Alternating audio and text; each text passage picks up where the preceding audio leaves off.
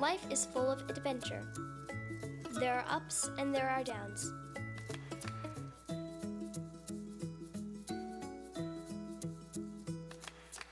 You, my God, are painting a picture of your children being found.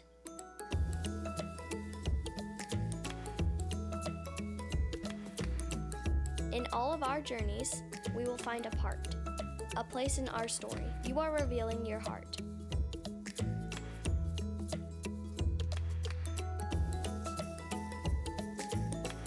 That on top of the mountain or in the valley below, you, my God, are with us wherever we go.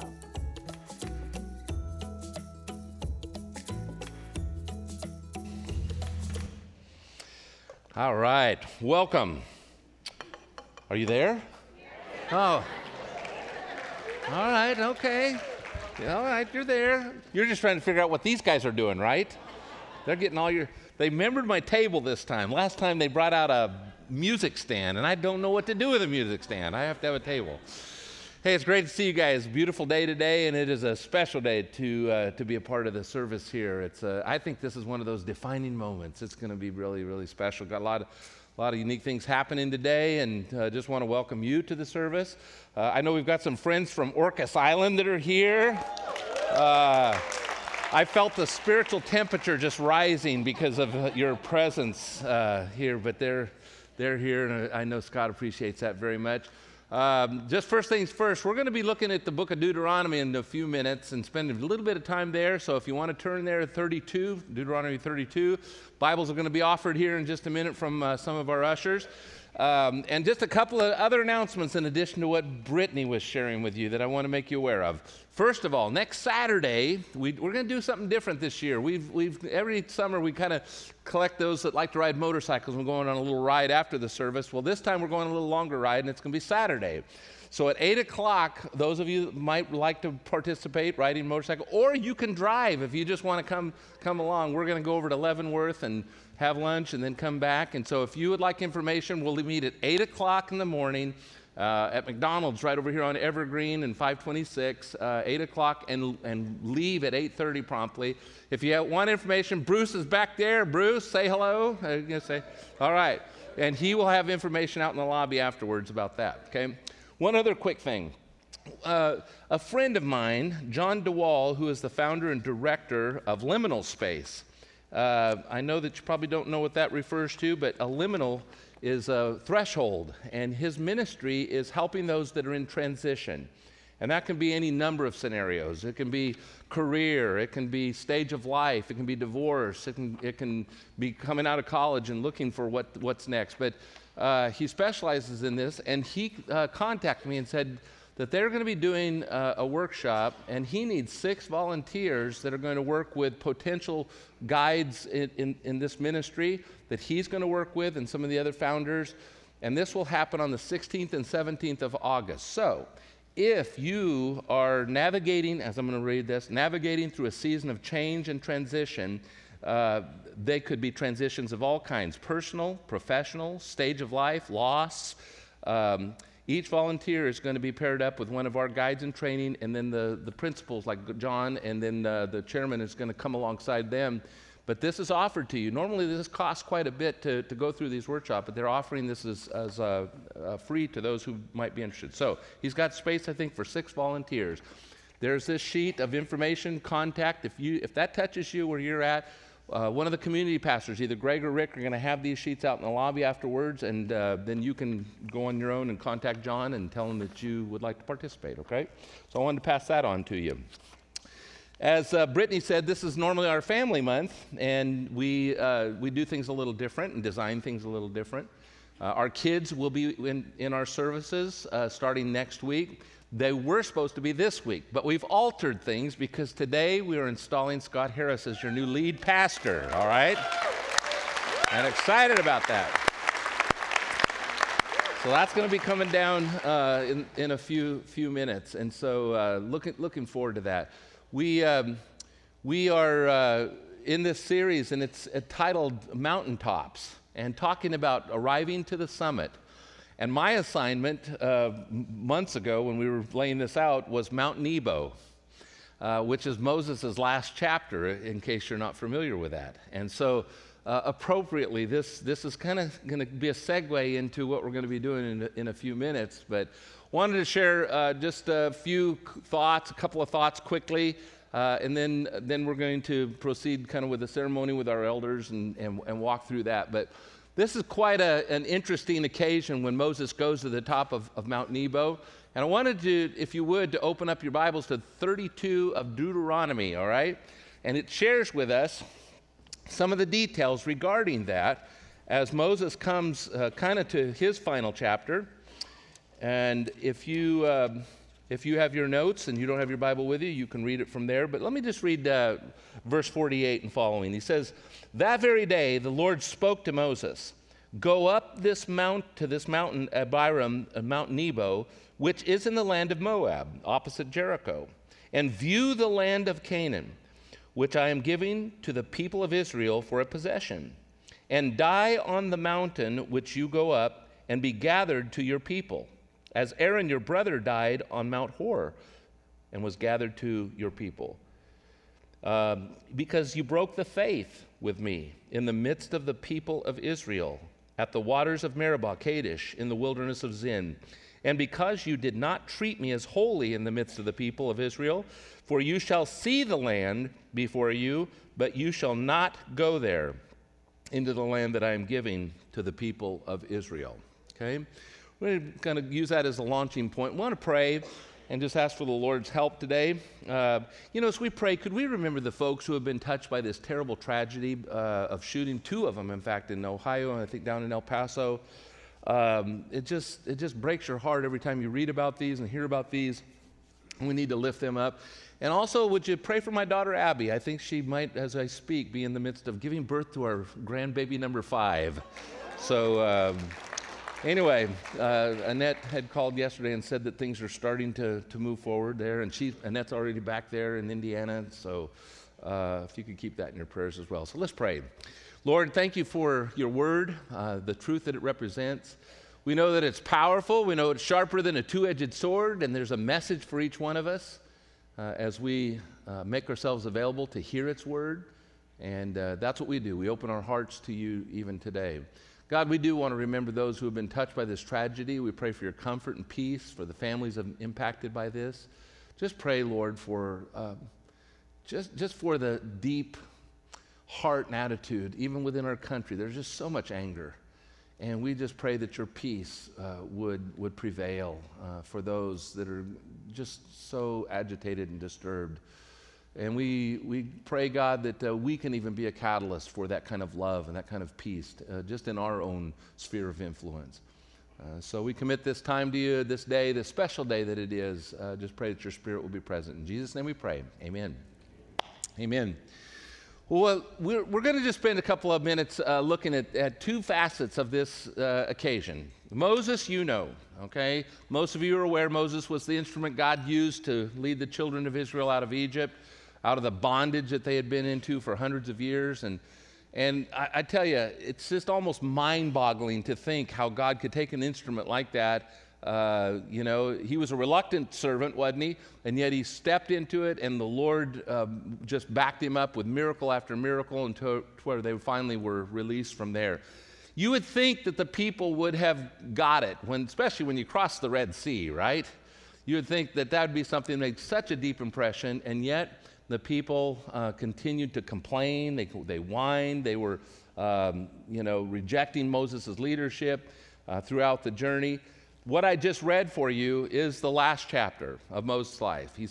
God says, okay, you're going to go up to this mountain. That's where you're going to die, and then you're going to be taken up to your people.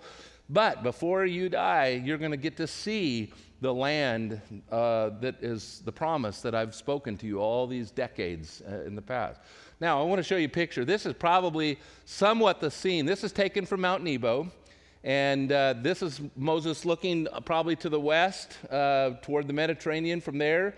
The Jordan Valley to the right. Jericho is that little green spot, kind of an oasis there. It probably wasn't that clear of a day, I would think, but because it's not usually that clear. Mount of Olives, you can see that little green spot there. That's where Jerusalem would be. The Dead Sea down to the left. Now, the children of Israel, when they eventually were led down through there, they didn't have that road, I don't think, at the time. What do you think? It was a valley a little bit to the right where they likely would have gone and crossed over into the Jordan.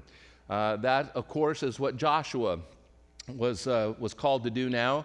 And he had been with Moses all throughout that wilderness. In fact, Joshua and Caleb were the only ones of that generation that were allowed to go into the promised land because of their faith, right? They had been with the spies that went into the land, scoped it out, and all the other guys came back and said, there's no way. So we look like grasshoppers in the sight of these giants that are in the land. He says, there's no way we can do that. But Joshua and Caleb both collectively said, no, God is with us. We can do that. Well, because of the disobedience of the other spies, they were to wander now around in the wilderness for 40 years until that generation dies off. So now the time is coming for that transition to happen. Moses is told, you can't go into the land yourself. I'm not going to allow you to do that. And he explains what's behind that call, that judgment. Now, I don't know about you, but whenever I read that, and I've known that, there's a part of me that's a little disturbed about that out of a moment of weakness, that Moses would be disallowed to go into the promised land. It seems a little harsh to me. It seems like the crime and the punishment don't match up. And I just have to tell you, we need to be cautious in those moments, because I think all of us have been in times when God has done something, maybe a discipline or a judgment comes down, and we think, well, what are you doing? God, are you not caring? Are you not merciful? Are you not kind? What is going on here? And you have to be careful in those seasons if you hang on to that kind of resentment. Sometimes a person can resent God for the decisions that he makes. And when I looked at this, I thought, wow, that seems pretty harsh. I mean, look what he put up with, right? All these years, and now you're not going to get to kind of taste the reward of going into the promised land? So, in order to do that, what you have to do, all of us have a choice today. You can choose to stand in judgment against God's judgment or discipline and think that you know better, or you can take the time to dig down deep and to pray and to talk to him and search the scriptures of what God may be wanting to say or to do through that. I don't know about you, but it's in those times of suffering that often he's sending a message that allows us to grow in ways that nothing else really can. And I think that's one of these times. And so what we want to do today is we want to take a little closer look at why he was disallowed to go in there. If you got the notes in front of you handy, I want to just highlight two lessons, I think, from this moment. The first is what I'm going to call the tragedy, okay? And for that, we've got to go back to Numbers chapter 20. Numbers 20. And if you look at that with me this morning, here's what happened. Moses' sister Miriam has died, and so I'm sure that he's emotional over that. They were very close throughout this whole process, and she's gone. And then on top of it, in verse 2, it says there was no water for the congregation. And they assembled themselves together against Moses and against Aaron. And the people quarreled with Moses, and they said, "Would that we had perished when our brothers perished before the Lord. Why have you brought this assembly of the Lord into this wilderness, that they should die here, both we and our cattle? And why have you made us come out of Egypt to bring us into this evil place? It is no place for grain or figs or vines or pomegranates, and there is no water to drink." And then Moses and Aaron went from the presence of the assembly to the entrance of the tent of meeting, and they fell on their face. I think Moses is saying, I've had it with these folks.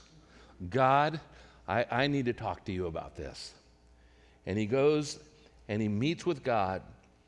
And then it says, the Lord spoke to Moses and he said, "Take the staff, assemble the congregation, you and Aaron, your brother, and tell the rock before their eyes to yield its water. So you shall bring water out of the rock for them and give drink to the congregation and to their cattle." And Moses took the staff from before the Lord as he commanded. Now, You know, God gave him some very clear instructions. And if we go back over to Deuteronomy, which we read just a few moments ago, the Lord was very clear of why he disallowed Moses to go into the land. He said it was because you had no faith. You had no faith. You lost your faith at that moment. And friends, here's the bottom line. This is what you need to tuck away as we're kind of analyzing this, is that if the issue was no faith and the consequence was you don't go into the promised land, is it fair to assume he's saying, this is a lesson I want us to know. You can't go to the promised land if you don't have faith. If you lose your faith, you're not going to make it to the promised land. And so back to this moment, and you're thinking, well, this was just a moment of weakness. This was just a time where he kind of operated out of the flesh or whatever. Well, we've got to look and see, why was Moses faithless at this time? I observed three things, okay? And just quickly, the first one of these is his faithlessness was wrapped around the frustration he was feeling toward these people. And you can sense that as this unfolds in verse 10. It says, Moses and Aaron then gathered the assembly together before the rock, and he said to them, "Hear now, you rebels, you rebels." And you can just kind of feel this frustration, you know, coming out. And by the way, guys, do you blame Moses at this point? If you were in the leadership position like that, wouldn't you get a little bit thin with the folks that you were leading, especially when they complained after the miracle after miracle after miracle that they saw? And he yells at them. He's harsh with them. You rebels. Now, the first thing that God told him to do was to speak to what? The rock. What does Moses do? He speaks to the people. And his frustration is just spilling out. And, you know, as I read this, it was interesting because I remember when those people acted the same way and God was ready to destroy them. Do you remember? And it was Moses who stood in the gap for the people. And I thought, wow, what a guy. I don't know if I would have done that. And I went back and I looked at that and I thought, okay, so why is he being punished this time when the roles have kind of been reversed? And all of a sudden it dawned on me, Moses never defended the people. He was speaking in defense of God's honor back in the other time. God, if you do this to the people, what are the others going to say? You know, it's your name that mattered. He never said, you know, God, these people are all right. You know, they're not as bad as you think. He never said that. It was just always about God's honor. And so now his frustration for the people starts coming out. And understand what God is wanting to do here is to establish his grace, his mercy, and his honor by doing this thing. And Moses is now kind of usurping that intention of God to show his grace. Moses is kind of taking things into his own hand, and his harshness is starting to come out. It's anything but grace. Are you following me? So his frustration was the first thing. The second thing was the pride that he showed. His faithlessness was manifest in the pride. And why do we say that? Watch what goes on next. He says, "Hear now, you rebels, shall we bring water for you out of this rock?" Now, who's the we? It's not Moses and God. It's Moses and Aaron. Remember, they were the ones together that were called to go stand in front of the... Shall we bring water? So what is he doing? He basically is taking the credit for what's about to happen. He knows God's going to do it, but he stands in the way, and now he's starting to say, you know, you guys reject me, you guys complain about my leadership and all this. Shall we bring water out of the rock? And that pride was something that God just could not stand. Friends, pride will always undo even the best of leadership if you allow it to go unchecked. You look in the history of Israel. King Uzziah, look at, he was a man that did the things that were right in the eyes of God, and yet at the end of his story, it was about pride, and he ended up in leprosy. King Hezekiah, King Asa, all these, started off on their journey on the right path, but pride was their undoing. And so Moses, even in this moment, this pride is showing itself, and God says, I just can't stand for that. But finally, his faithlessness was showed in his disobedience. When God told him specifically, speak to the rock, I want this to be something that is an outflow of my words. That was important to God. I don't have the time to go down this trail today, but dig a little deeper and think about this. In the New Testament, Jesus Christ is the living Word. And he is the living water. And it's like out of Christ, it's like this gushing water that is to come out, and it's a result of the Word.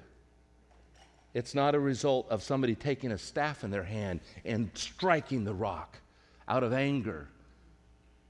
That was not the image that God wanted to set in a path that would go down generation after generation after generation. So Moses took things into his own hand, usurped this vision of God that he wanted to plant.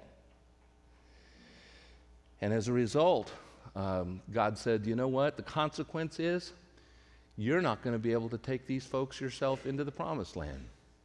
Now it suddenly makes sense to me of why that was important to God. And I just say one other thing. It's interesting in our walk with God. Sometimes judgment happens. God loves you. Hebrews 12 talks about he disciplines his kids, those that he loves. And friends, discipline is never fun. It's never easy. It's usually painful. But God has a purpose behind it. And it's always for our good. I've told you the story about back when I was in seminary, and I struggled with an addiction, and I could not get over it personally. I'd been a Christian for 7 years at that point. For me, and I'm not making a statement, maybe for others what God may say to you, but for me, I knew that my smoking habit was something God wanted to eradicate from my life. I had tried to quit. They didn't have Nicorette back then, all right? Or any other helps or devices, things. And I tried cold turkey, and I would just kept going back. And then when I went back to seminary, let me just say this. It was not the kind of place that you walked around with a smoke in your mouth, all right? And I knew I'd have to quit, but I found a way to hide it. Even from Annette, we were dating at the time. And I mean, God said, okay, enough's enough. You can't do this yourself. And about 3 weeks after I got back there, I was playing football with a seminary team, a little flag football, and the ball hit me right on that bone right there and broke it at an angle about like that. I thought it was dislocated, and I thought all it needed was a little yank, so I told my seminary professor, I said, Merle, pull my finger. You know the connotation, all right. He said, I'm not going to pull your finger. And I went to a doctor, he took an x-ray, and they said, you're going to have this thing have to be surgically repaired. Had no insurance, had no way to do this. I mean, I was in a turmoil, but everything happened for a purpose. And it was interesting because that's what my livelihood was based on. I played guitar, sang on weekends. That was how I made my living. I could not make my living any longer while that happened. The second thing was, that's where I held my cigarette.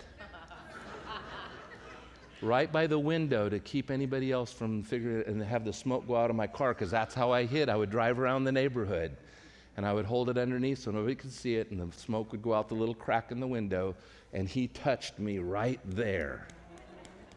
You think that was a coincidence? No. He touches you at the place that's sending a message in the consequence of this decision. And so here's the principle. Friends, just let us learn from this, that our decisions matter. Every decision that we make can have consequences down the road. And I find it interesting that as God even was judgmental, let's say, and might even appear harsh, let's focus on the mercy. In spite of what Moses did and, slammed the rock with his staff, water came out, didn't it? He still gave them water. He was still graceful and merciful enough to give them the water. And the second thing is, he allowed Moses, to go ahead and make it to Mount Nebo and see the promised land. I'm going to let you see it. I'm going to take you that far, but you can't go all the way in. That's our merciful God. And so that tragedy leaves us, I think, a powerful lesson. But the second thing, and obviously for today's purposes, it's very apt, and that is the transfer that took place at Mount Nebo.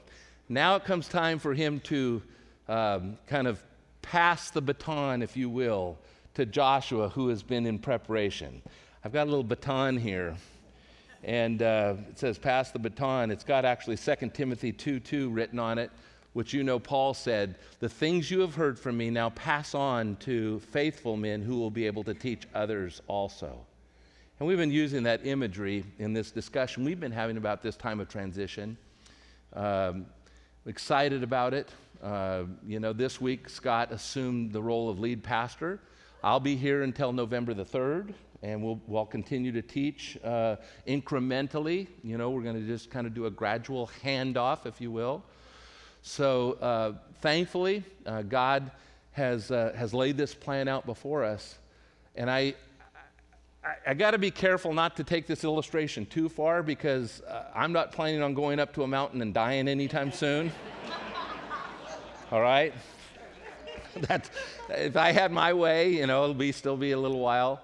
And quite honestly, I'm not assuming that Scott is going to have the mantle of taking you into the promised land, all right? That would be quite a load to have to carry, right? Actually, I kind of feel like we've been in the promised land for a long time now, but God is good, and there is something to say about the preparation, about the transfer, about the faith now that Joshua had. And so now as we read about that in Joshua, listen how this happens, how this unfolds. He says in Joshua chapter 1, after the death of Moses, the servant of the Lord said to Joshua, the son of Nun, Moses' assistant, Moses, my servant, is dead. God gets right to the point, by the way, doesn't he? Hey, he's gone. He says, now therefore arise, go over to this Jordan, you and all the people, into the land that I'm giving to them, to the people of Israel. Every place that your sole of your foot will tread upon, I have given to you, just as I promised to Moses. The time has come, and our time has come, and it's just a special day that we get to pass that baton on. And my charge to Scott, I don't think you can improve on what these words even to Joshua were that day. And I just think it says it all. In verse 8, he says, this book of the law shall not depart from your mouth, but you shall meditate on it day and night, so that you may be careful to do according to all that is written in it. For then you will make your way prosperous, then you will have good success. Have I not commanded you, be strong and courageous? Do not be frightened, do not be dismayed, for the Lord your God is with you wherever you go. And that's my charge to you, Scott. And I know that you will, because I know you as a man of God and a man of the Word, and it's going to be exciting to see God's hand continue to work. Amen. I'm going to invite our elders. Elders, if you would come up and join me. We wanted to just share with you as a congregation a little bit about the journey. Every one of these stories has a journey behind it. And these guys, I just can't tell you how much I love them and how faithful they have been for this past year in particular as we've been praying through this time. And so I want to give each one of an opportunity to share just a few details about what has unfolded, what transpired over these past months. I'm going to go ahead and move this back. Oh, you want to keep it, don't you? Okay. So, you got the microphone? Fernando, let's start with you, and maybe you can share a little bit about the preparation that went into all this, and then we'll let each of the guys share. Yeah, so it's been over a year now since Pastor Ken let us know that he was going to transition into some new venture where, a lot of the elders, all of us, were in prayer of what's going to be next. He was talking about long-lasting consequences. That was a decision that weighed heavily on the elders. So with a lot of prayer, we can make up our plans, but it's God's purpose that's going to prevail. Mm-hmm. So with Ken's guidance, he assigned us books to read. We actually had to do book reports back in school again. I got to read Transition Plan, and it's about pastors transitioning, lots of stories of different failures and some successes. As elders, we knew we wanted this to be a successful transition. So we couldn't do it alone. We relied on God heavily with prayer. And we looked at our strengths as elders, and we made the decision that we needed some outside resource to help us. We went through and gathered 3 different resources, NL Moore, CDF Foundation, and then Slingshot. And that's how we came to find the people that God led to us, because we knew as elders we weren't making the decision. It was God already deciding, and it was just us listening to God's word. Mm-hmm. Amen. Jeff, I'm going to go with you because you kind of have a feel for the preparation even before Slingshot started to work with our search team, kind of discovering who we were and developing kind of a profile along the way. What was that about? Yeah, so one of the things that we realized we had to do in reaching out was to be able to really kind of look at ourselves as a congregation and what we were about. And so as the elders, we got together and we pulled out some of our old things related to what the church was about, and we began to build on a new profile for North Shore. And in conjunction with that, began to build on a profile related to the type of man we were looking for as a leader. And so between those two things, we were able to come up with a list of criteria that are characteristics that we had expectations around. We wanted to show a picture of what North Shore was about so that the right person that came along was aware of what they were coming into. And we also wanted to make sure that the characteristics we were looking for in a leader were those that matched what we wanted. Someone that was had a shepherd's heart, someone that understood how to be relational, someone that had at least some knowledge of relational discipleship and what that meant to a congregation and how we grow in spiritual maturity. Mm-hmm. Thanks. And John, you were a part of the selection team or the search team. You and Roger Gray. Roger kind of chaired that. Roger's not here this weekend, unfortunately. He was down in California this week. But the two of you put a lot of work into that. Tell us about the search process. Well, the elders made a decision to acknowledge what Slingshot had given us several suggestions on how to go forward with our search. One of the tools was to establish a screening team. The screening team was assembled based on several criteria. We picked 9 members. 2 of us were elders. And then I'm going to make sure I get this right. 2 elders, 1 staff person from North Shore, the church, and 1 from the academy. And then 1 from Human Resources, our resources manager, and then 4 from the congregation at large. And that represented several ministries and age groups, men and women, so on and so forth. So of those 9, over a period of the 2 months that we were together, we racked up at least 250 man-hours of time processing these candidates. Mm-hmm.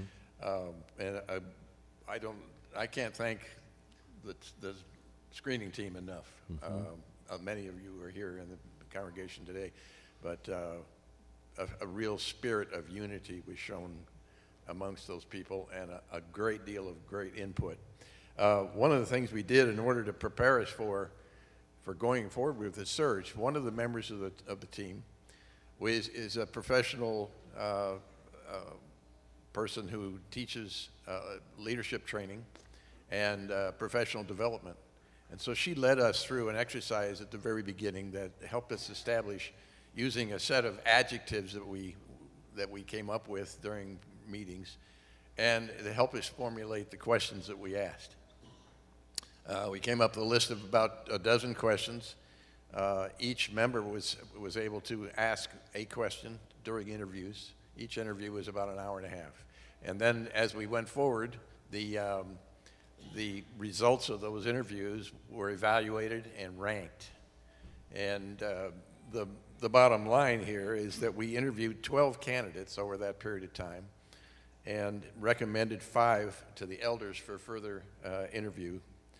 And then we successfully performed our appointed duties with a feeling of unity. I can't say that enough. We went forward in unity. God leading the way. We opened all our meetings in a lot of prayer and just bathed that exercise in prayer. And then it's obvious that what we're celebrating today is that we ended up with the candidate of our choice, of God's choice for sure. And that's how we went through that screening process. Amen. Appreciate that. Jeff, maybe you could reflect a little bit just even on the elders' part in the selection, because it would go then to the elders for the final decision. Yeah, so you can't go through kind of all this preparation without kind of getting an idea of the plans that you have and the path that it'll take and the image of this is how it's all going to play out. The challenge is in believing that, well, that's how it's going to go, right? Because that's the way I think it's going to go, because that would make sense if God thought like I did, like it's going to go that way, No, you try and rewrite Jeremiah 29:11, where God's talking and says, I know the plans you have for me, just let me know what they are and I'll work it out for you. So for us, it was a real exercise in, just sitting back. I know that it's a particular challenge for me. If you've been in one of my small groups, I've made this confession before, is that I'm an attorney with an engineering background, so I make plans. That's what I do. And so my tendency is to say, all right, God, let me know the plan. All right, well, while you're working on that, I'm going to get going, So, you have to pull back and I could hear God saying through everybody, through the process, through the screening team, which was a real blessing to us, through just all of the elders and the perspectives that we brought, was just to, sit back and, I could hear God saying, be still and know that I'm God, right? And I will reveal it to you. And he did. We would go through and we'd look at all these candidates and say, oh, maybe that's the guy. But now there's one little piece missing. And as we went through each one of these and each person, oh, there's something missing. God says, but you have it right here, right? You have it in the person who's sitting there. And we knew Scott's heart, and we were excited about that, and we knew he's a valuable part of that. But what we heard God saying is, this is where we're going, right? And Scott's the guy who's going to lead us there out into the community. That's something that we've been looking at for years. Ken has done a fantastic job setting the foundation and kind of turning the ship these last 7 years into discipleship, right? And so we're prepared and we know. But now's the time to go out and reach out into the community in ways that perhaps we haven't done before. And Scott has that heart. Scott has that ability to say, I can see, what God sees in you. It's something even beyond what you can perhaps see in yourself. Scott is not going to go out and say, hey, I'm going to go and do a bunch of neat things and then come back and tell you all about them, right? He's going to stand up here and he's going to say, you guys are going to go out and do a bunch of great things. I'm going to show you where we can go and what God is telling us. And that's what Scott brings. And so we're just super excited about Scott being in this position and where we're going from here. All right. Yeah. Don's gonna kind of guide us through our installation process. So. Just a couple of quick comments. I really want to thank Ken for the process. He's a verbal processor, so he's kind of been talking about a different moving or retirement or doing something different for a while. So we're like, okay, what does that mean? Does that mean we better get going on this? So, but he was really good about communicating when that should happen. And he really has been a counselor and a guider on this process. I mean, it's not something that we do very often. And you heard about the book reports, and yeah, we had to write it and report to each other. Spelling counted. But, and Ken has his direct opinions, and he has a lot of experience, and he's well-connected in the community and outside our walls here in Washington. And so he had a lot of good opinions and a lot of good things. But in the end, he said, I'm going to follow. I know God's using you guys. I'm going to follow the process. And he was very, very well, very fantastic. So thank you for that, Ken. Thank you. All right. Thank you. All right. So we'll start our installation process. And I wanted to thank you all for fixing my name badge and fixing my tie and everything. Carrie, they were here getting me ready. So thank you for that. Special thanks to all the family and friends that have shown up here from the island. I know the ferry can be taxing at times, so thank you for being here. I'm humbled to be here on behalf of the elders and for all of you, and what a wonderful family we have here. I hope you feel as I do. I feel called to be here. And it's just, of course, I'm wondering where that all leads to. It led to this, I suppose, but it's been a wonderful story for my wife and I and family. And to be a part of this is just amazing. So I'd like to start off with just reading some scripture. Romans 12:1. Therefore, I urge you, brothers and sisters, in view of God's mercy, to offer your bodies as a living sacrifice, holy and pleasing to God. This is your true and proper worship. And if there is anyone that demonstrates that opening themselves sacrificially is Scott and Sandy. And I know he bought a boat, wasn't a nice one. And I know he bought a motorcycle, which was nice. So now that I have family and friends here, it's your job to make sure he uses it once in a while. And so they live that life of self-sacrifice. I've known Scott and Sandy for a long time. It's like 6 years, and it's nothing compared to some others here in this room. So I'd like to introduce Pastor Miles Era to speak about a long-term relationship with Scott and Sandy. Yeah.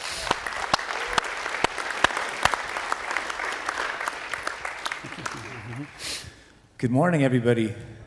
Lovely to see all your happy, smiling faces. My name is Grant, and I'm a pastor currently serving in Southern California.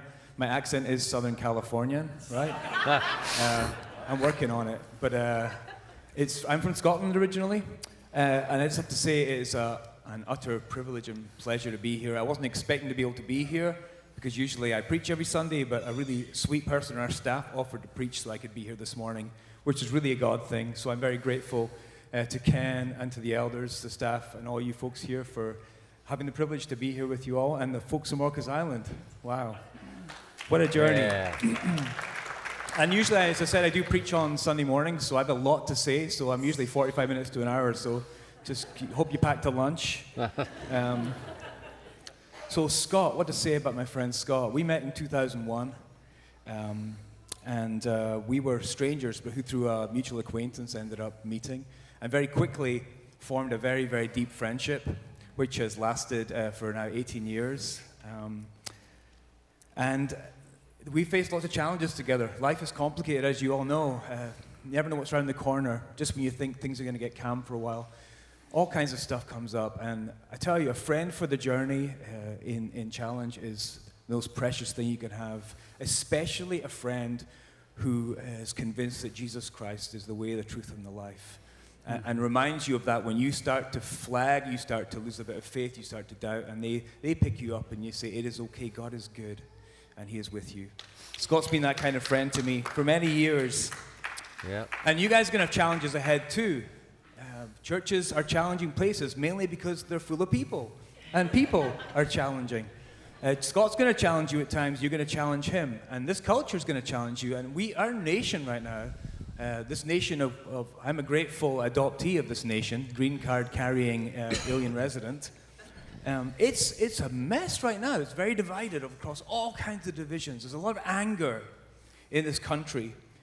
The world seems an increasingly conflicted and dangerous place to be. And so many, if you look around in the streets around you, the neighborhoods, there are a lot of lonely people who are so disconnected from community. There's a lot of loneliness, depression, even suicide. It's dark times. But as we know, in the darkest of times, the church can shine so brightly. And it's always an opportunity for us to truly be the people of God in times like these.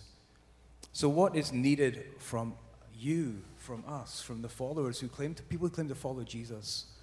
Well, not only are we cause difficulty because we're human beings, but also we're clearly called to be a solution to the deep pain and brokenness of our nation and our communities.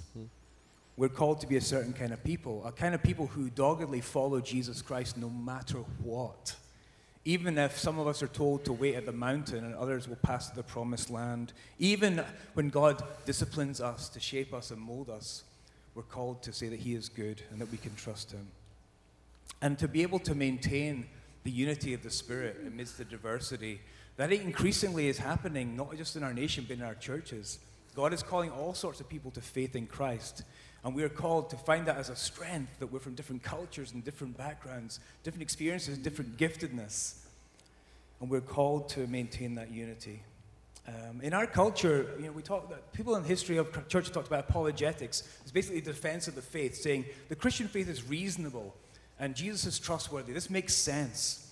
And more, it seems these days, the best apologetic, the best defense of the faith is people being fully formed in Christ, in community, living that life out in front of other people with love and compassion and service.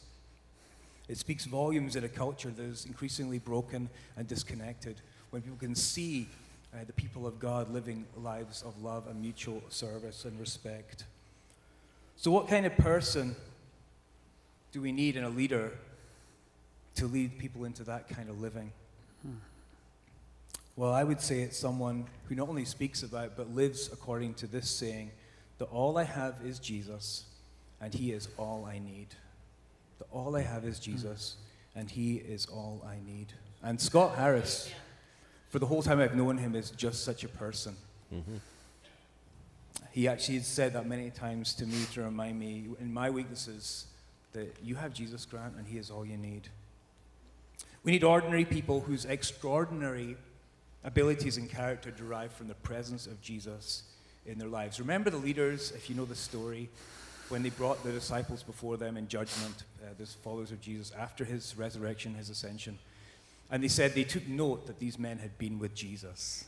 Mm-hmm. Even though they were simple fishermen, people of no special repute in the world, they'd been with Jesus, and it showed. And these kind of people have a humility about them, and Scott is one of the most humble guys I've ever met. He has a certificate on his office wall showing that he's humble too. A person of love, a person of joy. We stayed up a little late last night. Every night. Laughing at some of the crazy stuff. Sometimes to survive this life, you've got to laugh. And Scott has such a great sense of humor. And is able to laugh at himself as well. It's important. A sense of vision. Scott is a dreamer with God about what is possible. He has glimpsed Christ in such a way that he has an expectation that incredible things can and will happen through God's people. And the ability to see the image of God in all people. Jesus truly saw people. And I've seen Scott engage with many people who others might discount and reject and accept them as someone worthy of respect and love and encouragement.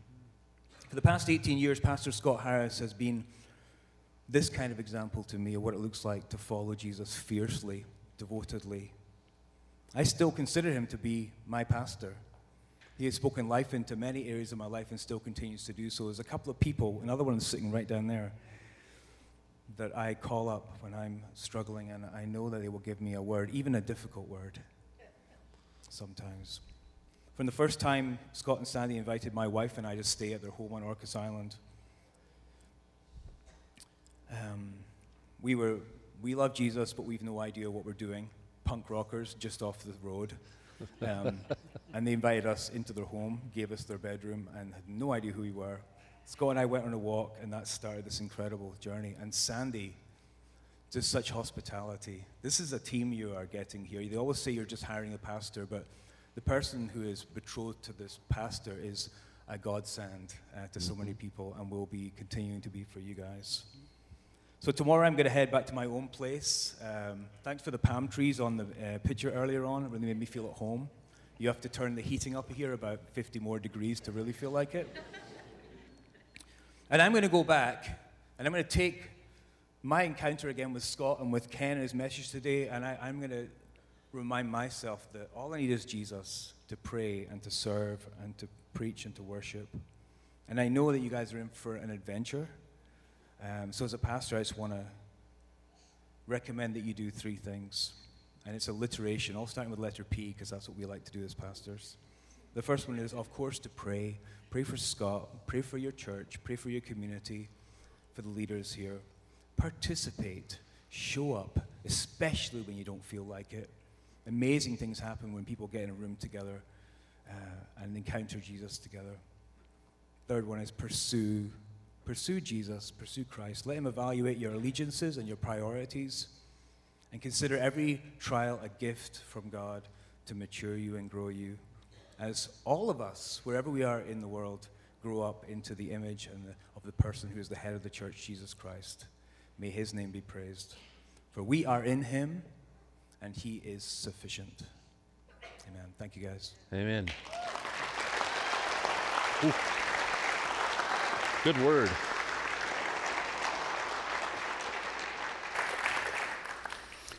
So at this time, I'd like to start the dedication. I'd like to ask Scott and Sandy to come up forward.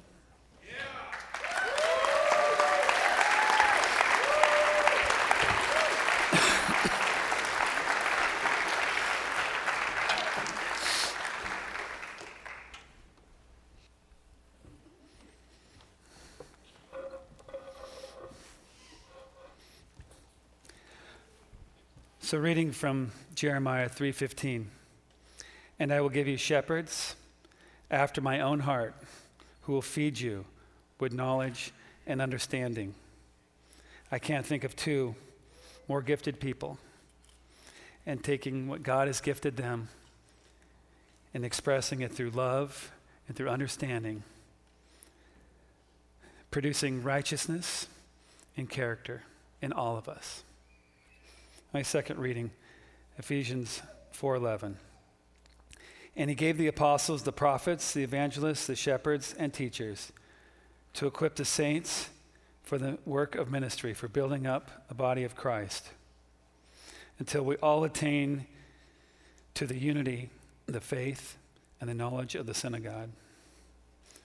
Those around you, including me and my family, continue to grow in the character of Christ, thanks to your investment in me and all of us at North Shore.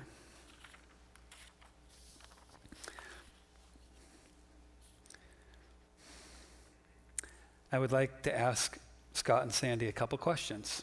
And if it pleases you, Scott, you can say, I will. Will you commit to honor the Scripture by recognizing it as God's inherent, all-sufficient, living, and authoritative word? That's what you say. Absolutely. All right.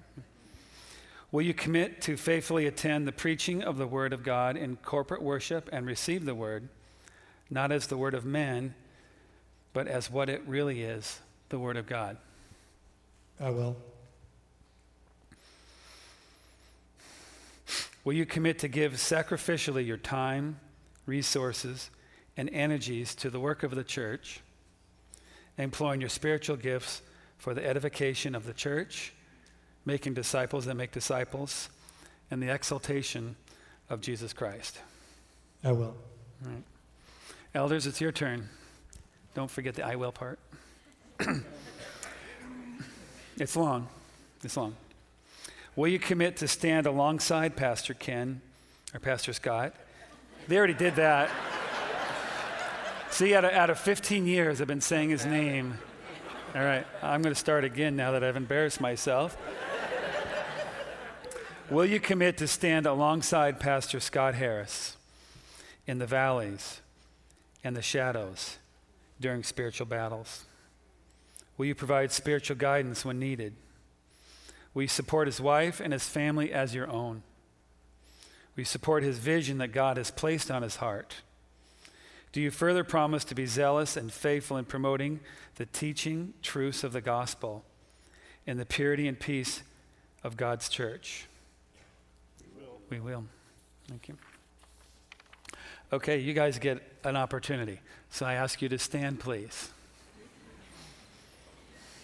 Congregation, I have a couple questions for you. And if it pleases you, you will say we will. So congregation, will you commit to love your pastor, Scott Harris, praying for him rather than complaining about him, honoring him as one who labors in the word and doctrine for the good of your soul? Nice. Congregation, I have one more question for you. Will you honor Pastor Scott and follow him as he follows Christ, honoring him as Christ's under shepherd, ordained by God to keep watch over your souls? And will you let him do this with joy and not with groaning labor? Nice. Pastor Ken, you have heard the commitment from Scott and Sandy, the elders and the congregation. Will you pass the baton to Pastor Scott Harris as Moses did to Joshua?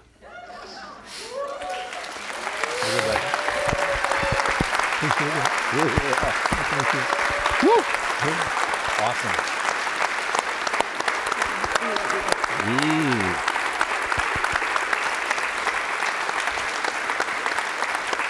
All right.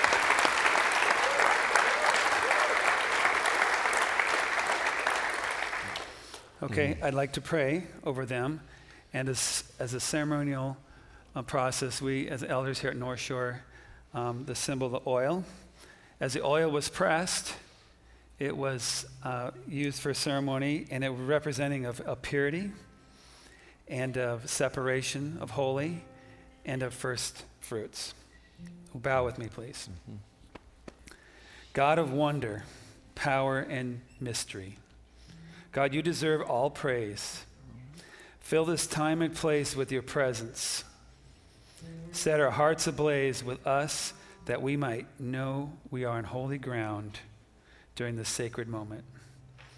We have gathered here to install Scott Harris as our new pastor, for this is your church, called into existence by your word. We praise you and thank you that you have chosen Scott Harris to be a shepherd of the flock of North Shore Christian Church. May we be faithful in our prayers for Scott, continually seeking grace for him to discharge his duties to your glory and for your good. May we be faithful in seeking to receive the word of truth, preached with meekness and love, and submit to Scott in all matters of discipline. May we always be encouraging and supportive of Scott. May we be generous to him so that he may be free of worldly cares in order that we may equip the saints for the work of ministry, building the body of Christ in unity of faith and the knowledge of you to full Christian maturity. Father, may we be ever mindful of our status as your people, bought by the blood of your Son and empowered by the Holy Spirit. And may this congregation led by Scott Harris be always faithful and obedient to you and your church through your grace and for your glory. In your precious name we pray, amen. Amen. There you go, bud.